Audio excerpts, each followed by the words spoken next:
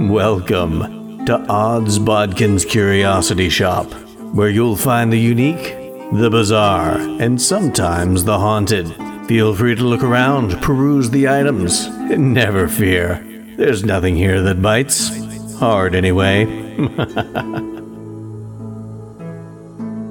Hello. I'm delighted to see you've returned to Odds Bodkin's Curiosity Shop. I am your shopkeeper, Chris Baker, and today we've got a wondrous item indeed. This is an old vintage handheld camera used in cinema, probably vintage late 60s, maybe even into the early mid-70s. And this is a special camera because, one, it is a camera used in some cinema maybe tawdry. Yes, this camera is not unlike one used to film pornographic movies, a dirty and taboo subject, but a subject that can slip from the taboo into the horrific, especially in the new A24 movie. So let's pull out the kinetoscope and take a look at Ti West X. Now, before we get into talking about this movie that I've been looking forward to for quite some time, I do want to say I apologize. We've been a little sporadic lately. Been trying to do 2 episodes a week. We've really been it's been about 1 episode a week for a couple, 2 or 3 weeks now. But as we mentioned in our last episode on St. Patrick's Day, March 17th, we lost our dear little cat, Portia, because she just was very sick. And we had to ease her suffering. Unfortunately, as I was recording last Monday's episode on March the 20th, that was a Sunday, as soon as I got finished recording and editing that episode, I got the call from my wife to meet her at the hospital because her father passed away. And of course, this past Thursday we did not have an episode because we were mourning and had the funeral for him. So it's been a rough week and a half, 2 weeks, and we're finally things slowing back down a little bit and hopefully getting back into the full swing of things, and we'll have a full schedule of episodes from here on out. Not the least of which, I do want to mention that Taylor Hawkins passed away this past weekend. Of course, you know him from the Foo Fighters and the movie. One of my favorite comedy horror movies of 2022, Studio 666 with the Foo Fighters. He passed away, and we're going to be doing an episode soon. I like to do movies and TV shows and books, but I like to do music when they tie into horror, fantasy, and sci-fi. And the Foo Fighters came out with a new album under a pseudonym, Dream Widow, which was the fictional band from Studio 666. They did kind of a heavier metal album. So we're going to do an episode coming up in the next week or so discussing that album and kind of breaking it down and reviewing that. And of course, we'll do a proper tribute to the late Taylor Hawkins on that. But just kind of wanted to give you a heads up. And we're also working on a new feature to the podcast, maybe something where I can do maybe some shorter podcasts, supplemental podcasts in between the 2 main podcasts, so I can keep up to date on things that maybe I wouldn't do a full podcast episode on, but some, like I said, supplemental things in between. So those are all the things kind of in the works. But right now I want to talk about a movie that I had a lot of high hopes for, and was really a movie that a lot of people, including myself, greatly anticipated in 2022, and that is the Ti West movie X. Of course, Ti West has been a name in film and television that I'd heard bandied about, but I really wasn't familiar with a lot of his work. I mean, I'd seen him, he'd done some work with the Amazon Prime series Them. I knew he'd been a part of the Exorcist TV series. He's done some movies in the past 15, 16, 17 years, but I really wasn't that familiar with his work. And I heard he was doing this, producing, writing, directing this movie X, and it was going to be essentially people filming a pornographic movie, and it turns into a horror film. It was filmed in New Zealand, which was a good stand-in for Texas, and it had a lot of, there's some New Zealand actors, some, I believe, some Australian actors in there, a great cast, and I was really interested to see what they were going to do with this, and a little more of an expanded look at the premise of this movie. This group of young people go to this rural Texas town. They rent what they call a boarding house. It's a house on this old farmer's property that they're going to rent, and the farmer doesn't know that they're going to film a porno there, but the farmer only has one thing, to be respectful, because his wife, she's not well, and they just need to look out for her. Now, again, this is a new enough movie. I don't want to be too terribly spoilery, although there is going to be a section at the very end. I'm going to talk about some spoilery stuff because there is a lot to talk about in regards to what may be coming next. So once we get to that point, I will let you know when the spoilers are going to start. So if you haven't seen this movie, I'll try not to spoil too much for you. We're pretty much going to talk about plot points in regards to and relationship to the characters, and we're going to talk about the actors who play these characters and kind of give you a sense of what this movie is about and what I loved about this movie. And then we'll kind of get into some spoiler territory after that. But I as I said, loved this cast because it wasn't a cast full of names that I was very much aware of.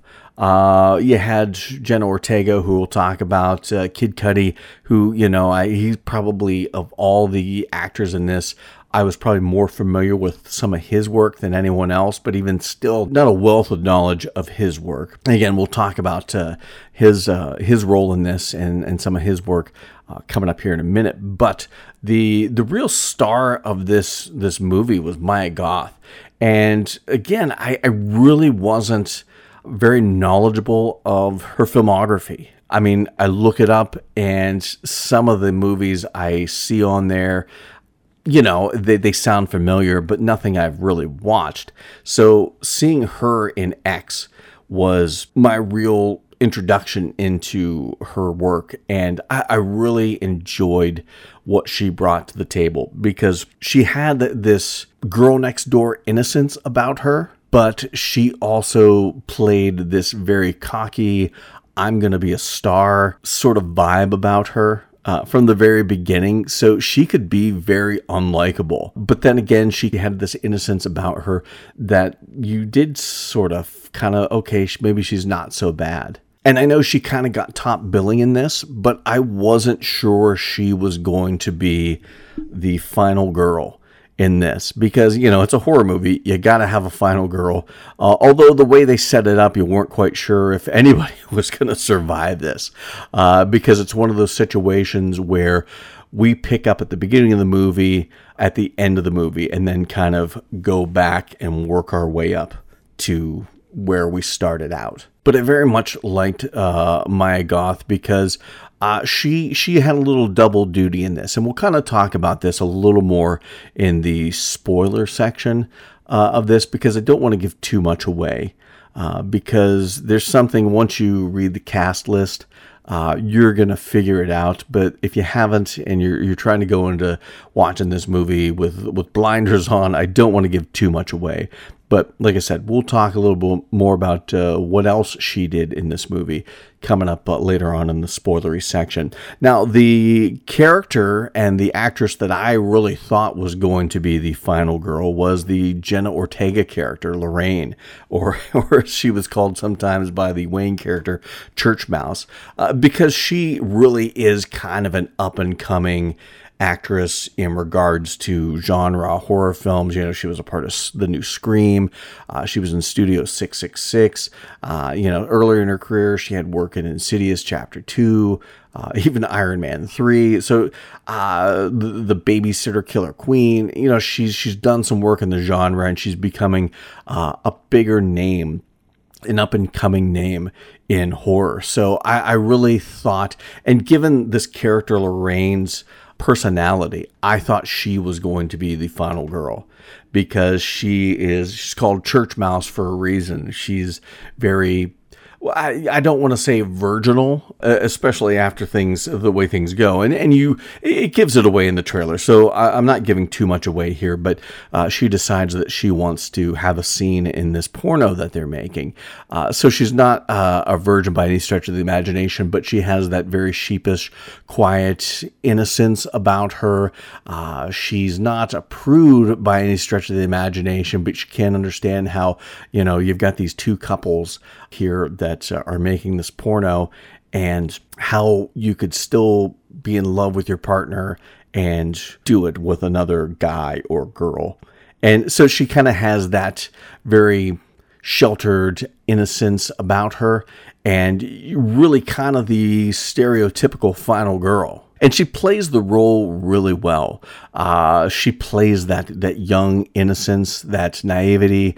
She is an up-and-coming actress in horror, and she's like one of the new scream queens. I don't like that term. I don't know why. It bothers me that it kind of feels like it's relegating women in these roles to just running around screaming. I know you got to have screams in a horror movie because it's horror, but it's just, I don't know, that term feels kind of just like it's pigeonholing to some of these actresses, because they're more than just the screams they let out. And there's a history of women in horror that have been dubbed scream queens that just so much more. Jamie Lee Curtis's Laurie Strode was more than just her scream. But Jenna Ortega did a fine job in this, an excellent job in this, and really kind of sold the red herring that she might be the final girl. Another character I like the actor that played him. Martin Henderson plays Wayne Gilroy. He's kind of the producer of this whole thing, and he is one of the actors from New Zealand. He is the love interest of Maya Goth's character Maxine, and he really played the Texas vibe really well. If Matthew McConaughey and Owen Wilson had a love child, it would be this Wayne Gilroy character played by Martin Henderson. And he kind of had this smooth talking. He felt like a producer of pornographic movies. He could sweet talk anybody into doing the things he wanted. Didn't really come across as a bad guy. He wasn't a slickster in that sense, but he is he kind of felt like a bit of a manipulator, or he also felt like a bit of a father figure, for any of the drama that was happening between the characters. He felt like he was the one that kind of had to fix things. He very much was a father figure, and he of the cast of characters, he's supposedly the oldest one. All these characters are in their 20s. He's 42, I believe he says. And Martin Henderson really played that well, that older statesman that is kind of just keeping all the shit together and trying to get this movie done, because they're trying to make a porno. But as he and this other character, RJ, the director and the cinematographer of this, stated, they're trying to reinvent the wheel. They're trying to create art house porn, because they kind of talk about this throughout the movie, that the home video revolution in filmmaking is about to hit. And they think they're going to cash in on that by revolutionizing porn and making it, porn is now no longer just for skeevy perverts. Anybody can watch porn in their own home with a VCR and a VHS tape. porn's going to be more accessible, and they're going to change things because they're making porn that's elevated in some way. So he kind of has this, he's a visionary. He's somebody that wants to do something bigger, much like the Maxine character. She just doesn't want to be some kid from Texas. She wants to be a star. The Wayne Gilroy character wants to reinvent the wheel of porn and be something big. And I thought Martin Henderson really played this character well. Now, the one character, Jackson Hole, he's a porn star, and he's an ex-Marine, spent some time in Vietnam. He's the stud of this film, but played by Scott Mescudi. You know him as Kid Cudi. He's a rapper, but he's also done quite a bit of acting in film and in television. I wasn't really familiar with a lot of the work he's done in film. Although he's done some things, I haven't seen Bill and Ted Face the Music, but he plays himself in that. He was in Don't Look Up. He's also done some television. He's worked on Westworld. He's also in one of my favorite episodes of Creepshow. Back in 2019, he did Bad Wolf Down, which is one of my favorite stories in Creepshow on the Shudder Network. But Kid Cudi plays Jackson Hole, like I said, the stud of this porn film they're making called The Farmer's Daughters. And he's an ex-Marine, and I like it because there's a story behind this character. You don't really get into it, but little things he says here and there. There's a scene late in the movie where, somebody needs to step up and go help someone out, and he says, once a Marine, always a Marine. He's a man of honor. He's a man of action. He's not afraid to get his hands dirty. And there's a story behind this character that is just, the surface is just scratched, but this guy has been through some stuff. He's seen some stuff. And even beyond him being a porn star, there's a story behind this character and a history behind this character that really makes you like this character. It makes you interested in what this character's been through. And unfortunately, it's a horror story, and we're not going to see that. We're not going to hear those stories from Jackson Hole in anything anytime soon. But I thought Kid Cudi played this character really well. And I've really enjoyed the few things that I've had the chance to see him. And he, like a lot of people in this cast, are actors that I've not been completely familiar with, but after seeing this movie, I'd like to see them in more things. Now, the two characters that I felt were not quite developed, they were quasi-filler characters and maybe just fodder for the bad guy, but they were fairly one-dimensional characters. You had Brittany Snow playing the Bobby Lynn character. She is the blonde bombshell type porn star. She's glamorous, not a bad person. She actually comes across as a very caring person. And that's one of the things I did like about this movie, is that these characters, while they weren't wholly good people all the time, they weren't wholly bad people. They felt real, I guess is what I'm trying to say, because everybody has got their faults. I'm not completely good. I do some shitty things from time to time, but I'm not a bad person. There's a little bit of moral ambiguity with a lot of these characters, that they're not bad people, but they're not, they can be dickheads sometimes, or they can be selfish sometimes, but they're not horrible people. And this character, Bobby Lynn, not a horrible person. She does a very caring thing just before she meets her untimely demise, and she's quite literally slapped in the face for it. So I thought with this character, it was kind of a one-dimensional character. Maybe one-dimensional is being a little harsh. Like I said, there was a caring side to the stereotypical glamour porn star side, but it was a character that we didn't really get to delve into too much of who they were. But I thought Brittany Snow, the actress, really played this character quite well. And you've probably seen her in a lot of things. She's been in a lot of stuff, a lot of things I've never seen. The Pitch Perfect movies. She's done a bit of TV, Workaholics, things like that. Crazy Ex-Girlfriend. Nothing that I've watched in any great length, but there again, she is an actress that I'd like to see more. I'd like to see her in more horror genre stuff, because I thought she did a really good job with the character that was presented to her.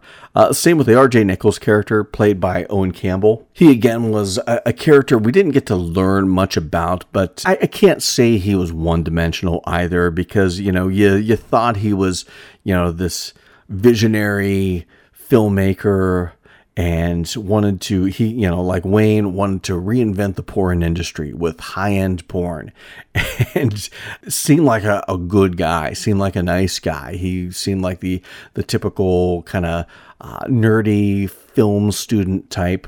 But then we saw a bit of a jealous side to him, and we got to see him go, not dark, not full on dark, but we got to see a darker, more angry side of him. But it really wasn't a whole lot to this character. There again, you've got a handful of people, and you've only got so much time. You've got your main characters. You can't focus too much on every character, so I understand that. But I thought Owen Campbell played this character very well. Now, there's one character that I thought for certain I had seen him somewhere, but I wasn't sure because of all the prosthetics. But Stephen Ure, and I misspoke when I said Kid Cudi. Scott Mescudi was the actor that I was most familiar with his body of work. What little I was familiar, I take that back, just because Stephen Ure, I'm probably a little more familiar with his because you've seen him in so many different things. He's been in Lord of the Rings. He's been in The Hobbit. He's been in the movie Mortal Engines. A lot of television, a lot of film, and you may not recognize him because he's a great character actor, and he always plays interesting characters, especially the stuff he did with like Lord of the Rings. So I was probably more familiar with his work, but I didn't realize that was him until after I started doing a little research into the cast, after everything was said and done. But he plays the old farmer Howard that they are renting this house off of to film this porno, and he does such a brilliant job of playing this old man. I don't know. He's probably supposed to be in his 80s, maybe even into his 90s. I'm not quite sure how old he's supposed to be playing, but quite old, quite crotchety. He even says right off the bat that he doesn't like this group of kids that are staying on his property, and warns them several times to be mindful of his wife and his wife Pearl. We see her show up not early in the movie, but probably about a quarter of the way in, and she really adds some of the bizarreness to this, because this movie really is a masterclass in setting tension, because we don't really get any kills until, I don't know, partway through the second act. It's very much a movie that I've heard it described as slow burn. I've heard A24 movies described as slow burn movies. This, you could maybe call it slow burn. I don't know if it was slow burn because it wasn't building to a crescendo. It was just setting a tone and a tension within you this whole time. All these things are happening, these weird things where there's somebody in the background just out of focus and you can't tell who it is or what they want or what their intentions are. There are certain scenes that just make you feel uncomfortable. There's one shot when they show up to this farmhouse and you get this wide shot, just grass and trees in the background, and you just linger on this shot until out of the right-hand side of the screen, you just see this line of people walking slowly across the screen. And it set a weird, unsettling tension. There's a scene where Mia Goth is swimming in this pond, and you find out early that there's this alligator on the other side of the pond. And they did this shot where you're directly above her, in this pond. You see the most of the expanse of this pond. She's swimming back to this dock, and then the alligator's there. It's coming, and you just get that knot in the pit of your stomach, and then all of a sudden out swims this alligator slowly, well, maybe not slowly, but just a little faster than she is. And she's probably going to make it across, but you don't know for certain because this is a horror movie and you can't bring an alligator out in the first act and not have it death roll somebody in the third. It's such a tension building scene that they really spend a lot of time through the first half of the movie, if not longer, just ratcheting up the tension, scene after scene, making you uncomfortable, scene after scene, disturbing you, scene after scene, with oddities and things that just make you feel uncomfortable until you hit the wall where you cannot take it anymore. And then that's when shit goes down. That's when the horror kicks in. And when it kicks in, it is nonstop. And that last act of the movie is just...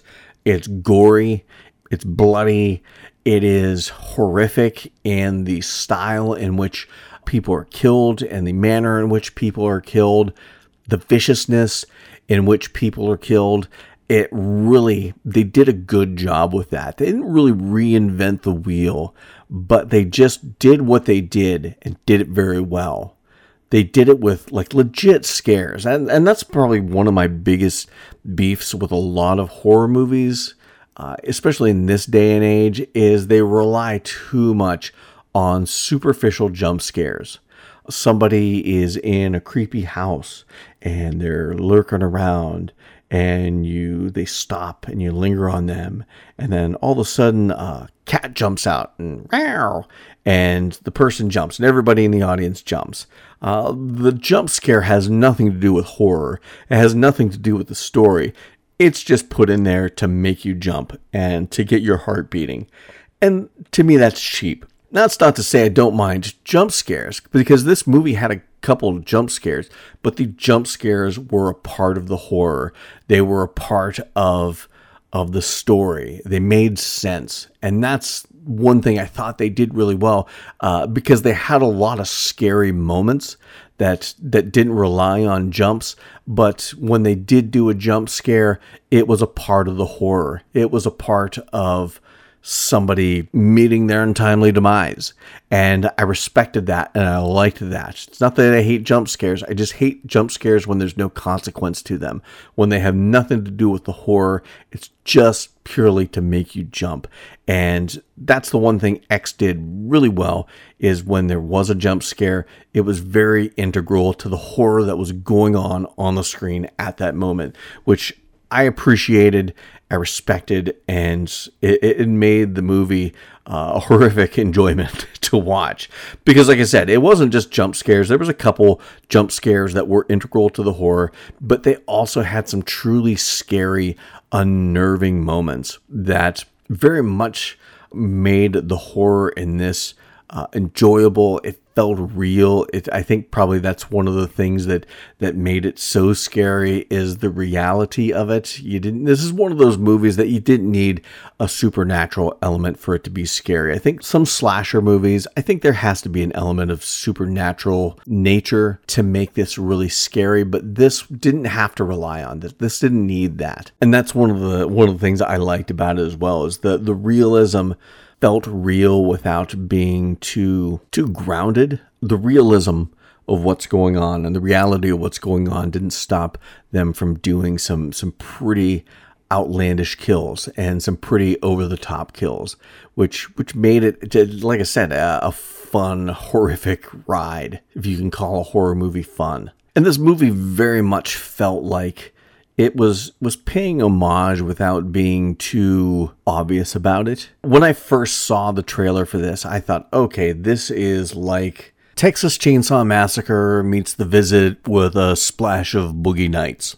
And I was happy to see that it really, while it came across as maybe kind of like an amalgamation of those two movies, when you're watching the movie, I didn't get a sense of it being derivative of either one of those. It had some things that felt similar.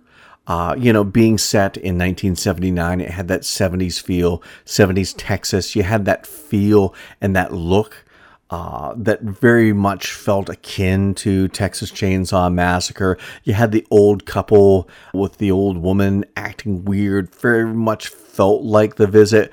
But this movie didn't come across as being a ripoff of either one of those movies. It felt like its own movie, which was nice to see those little bits of, okay, this is kind of like this, but it's not like it at all. But ultimately, this movie had a great feel. It had a great look.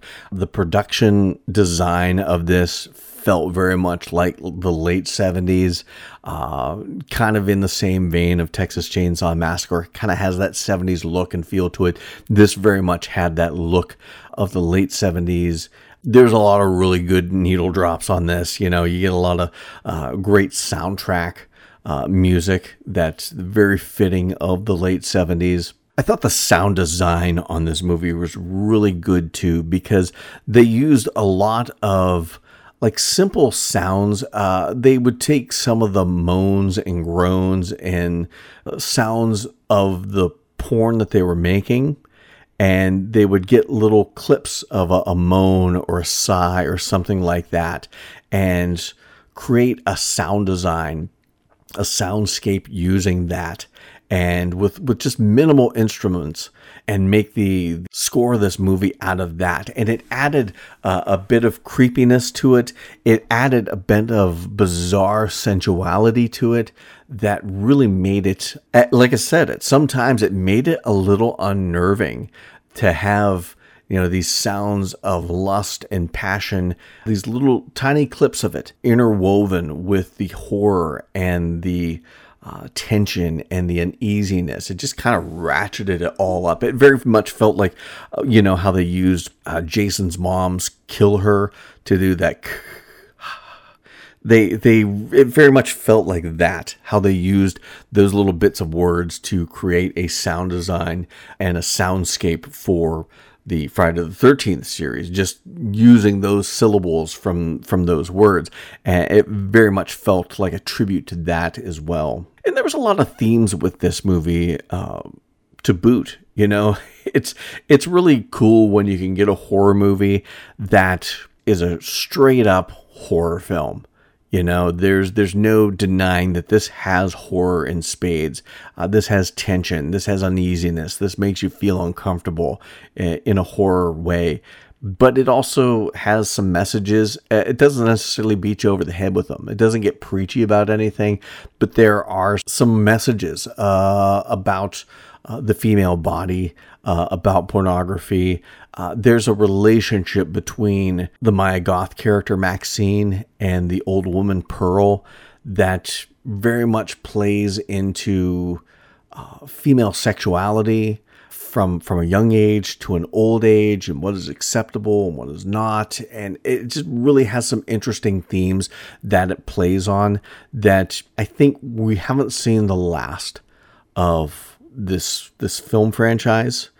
Because I do believe it's going to be a franchise. I think it's been out there enough that this is going to be a franchise. I believe there's going to be a sequel, and there's going to be a prequel that I won't mention too much about it.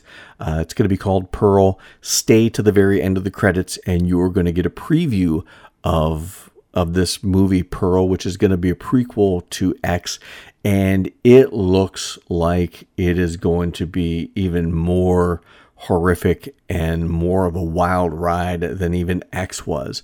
So really looking for that. I believe that may be coming out sometime later this year. I can't remember specifically if it said when it's going to be released, but I believe that's supposed to be coming out later this year. So really excited about that. And then I believe we're supposed to be possibly getting a sequel. I don't know if that's going to be to Pearl or if that's going to be a sequel to X, but really excited to see what's going to be going on with the future of this movie and Ti West's vision. So if you haven't seen X, Go check it out. If you like horror, you're not going to be disappointed, I don't think. If you have seen it, hopefully you enjoyed it as much as I do. And stick around because now we're going to talk about some spoilery things. So if you haven't seen the movie and you don't want anything spoiled, please go watch the movie and come back and listen to the end of this. But until then, this is just for those of us that have seen it. Unless you don't care about spoilers, then you can proceed as usual. But one of the things I really found interesting about this movie is the relationship between Mia Goth, the Maxine character, and the Pearl character, because Mia Goth played both Maxine and Pearl. I knew that they had a younger actress playing Pearl from the get-go. Maybe not right at first until she started talking more, until we got some more lingering shots on her face. Because one, her voice, Mia Goth tried to sound older. Older people have a more gravelly way of talking. Their voice drops in tone a little more. So she couldn't pull that off. It sounded like a younger voice trying to be old. Also, her eyes were too clear and bright for a woman that's supposed to be in her 80s, 90s, maybe even older than that, given when the prequel Pearl is supposed to be taking place. But I think that is done for a reason. I think the Pearl and the Maxine character, and I said earlier that I didn't think there was any supernatural elements to this. I don't think in the context of X there were any supernatural elements, but I think there is a tie between Pearl and Maxine. I don't know what it is, but I think there's a reason why they have Mia Goth playing both Maxine and Pearl, whether it's some sort of reincarnation thing, whether it's some sort of, I don't know. But I'm really interested to see where they're going with this, because they have Mia Goth as playing a younger version of Pearl in the movie Pearl, which I believe, and I really loved how they did the transition from 1979 at this farmhouse, and they kind of go back and do pictures of that farmhouse back through the years until they get to 1917. And I loved how in 1979, it's very neutral tones, browns and greens and yellows, muted yellows, goldish yellows. And then when they go back to 1917, it's very vibrant and bright and colorful. The greens pop, the reds pop, the blues pop, the sky pops, the grass pops. And it just made it look just tonally like a different era. And so I'm really excited to see what they're going to do with that. I'm excited to find out what is this link between Maxine and Pearl. There's got to be some connection between these two characters that we're going to find out in Pearl. And I think the Pearl movie is going to focus a lot on some of those themes about female sexuality and repression of that and expression of that. And it seems like it's going to be really interesting to find out where they're going to go from here. Because, like I said, there's supposed to be a sequel in the works as well. Whether it's a sequel to Pearl, whether it's a sequel to X, I'm not 100% sure on. But I'm really excited to see where they're going to go with this, because I thought Ti West did a fantastic job. This movie was very well written, very well directed. It felt like some of those classic horror movies from the late 70s and into the 80s, those classic horror slasher films. But it also felt, I don't want to say art housey, because that comes across a little pretentious, but in some of the design felt very much like a throwback to the 70s. In some regards, they would flash in between scenes as a bit of a transition, and that kind of felt, I know art housey kind of comes across as a little pretentious, but it felt different. It felt interesting to watch how this movie was filmed, how it was edited, and I enjoyed it very much. Probably one of my favorite horror films to come out thus far in 2022, because other than the fact that I could tell it was a young actress playing the Pearl character, it didn't take me out enough to make me not enjoy the movie, but I could tell it was a young actress playing Pearl. And it was quite obvious. That was probably my only critique of this movie, because I really enjoyed everything from the acting to the directing to the look and the feel and the sound of this movie. The tension, like I said, was just palpable. You could really cut the tension with a knife, and that really made the payoff when the horror really kicked in all that much more horrific and all that much more enjoyable. So I really enjoyed X. I thought that this is a movie that I could watch again and still enjoy, and I'm looking to see what they have in the future for this possible franchise. We're at least going to get the prequel, Pearl, coming up. I'm guessing. I think I heard sometime later this year. Hopefully you enjoyed X as much as I did. It's when you watch it, or if you've already watched it, please leave your thoughts and comments. Check out our Facebook page, Odds Bodkin's Curiosity Shop. Leave some comments on the post with this podcast. I want to know what you have to say about X and what your thoughts on X were. Check out Odds Bodkin's Curiosity Shop on Facebook. We're always sharing articles from around the internet on horror, fantasy, and sci-fi. We're always sharing trailers for TV shows and films that are soon to be out in horror, fantasy, and sci-fi, and always sharing our thoughts on the genres that we love. So check that out. And no matter where you're listening to this podcast, whatever platform, please like it, subscribe to it, download it, share it, and please leave a review. 5 stars will be awesome, but whatever review you leave, we do appreciate the feedback. So until next time. Thank you for visiting Odds Bodkin's Curiosity Shop. We hope that you found something to your liking and visit the shop again soon. But even though you may come back, you never really get to leave Odds Bodkin's Curiosity Shop.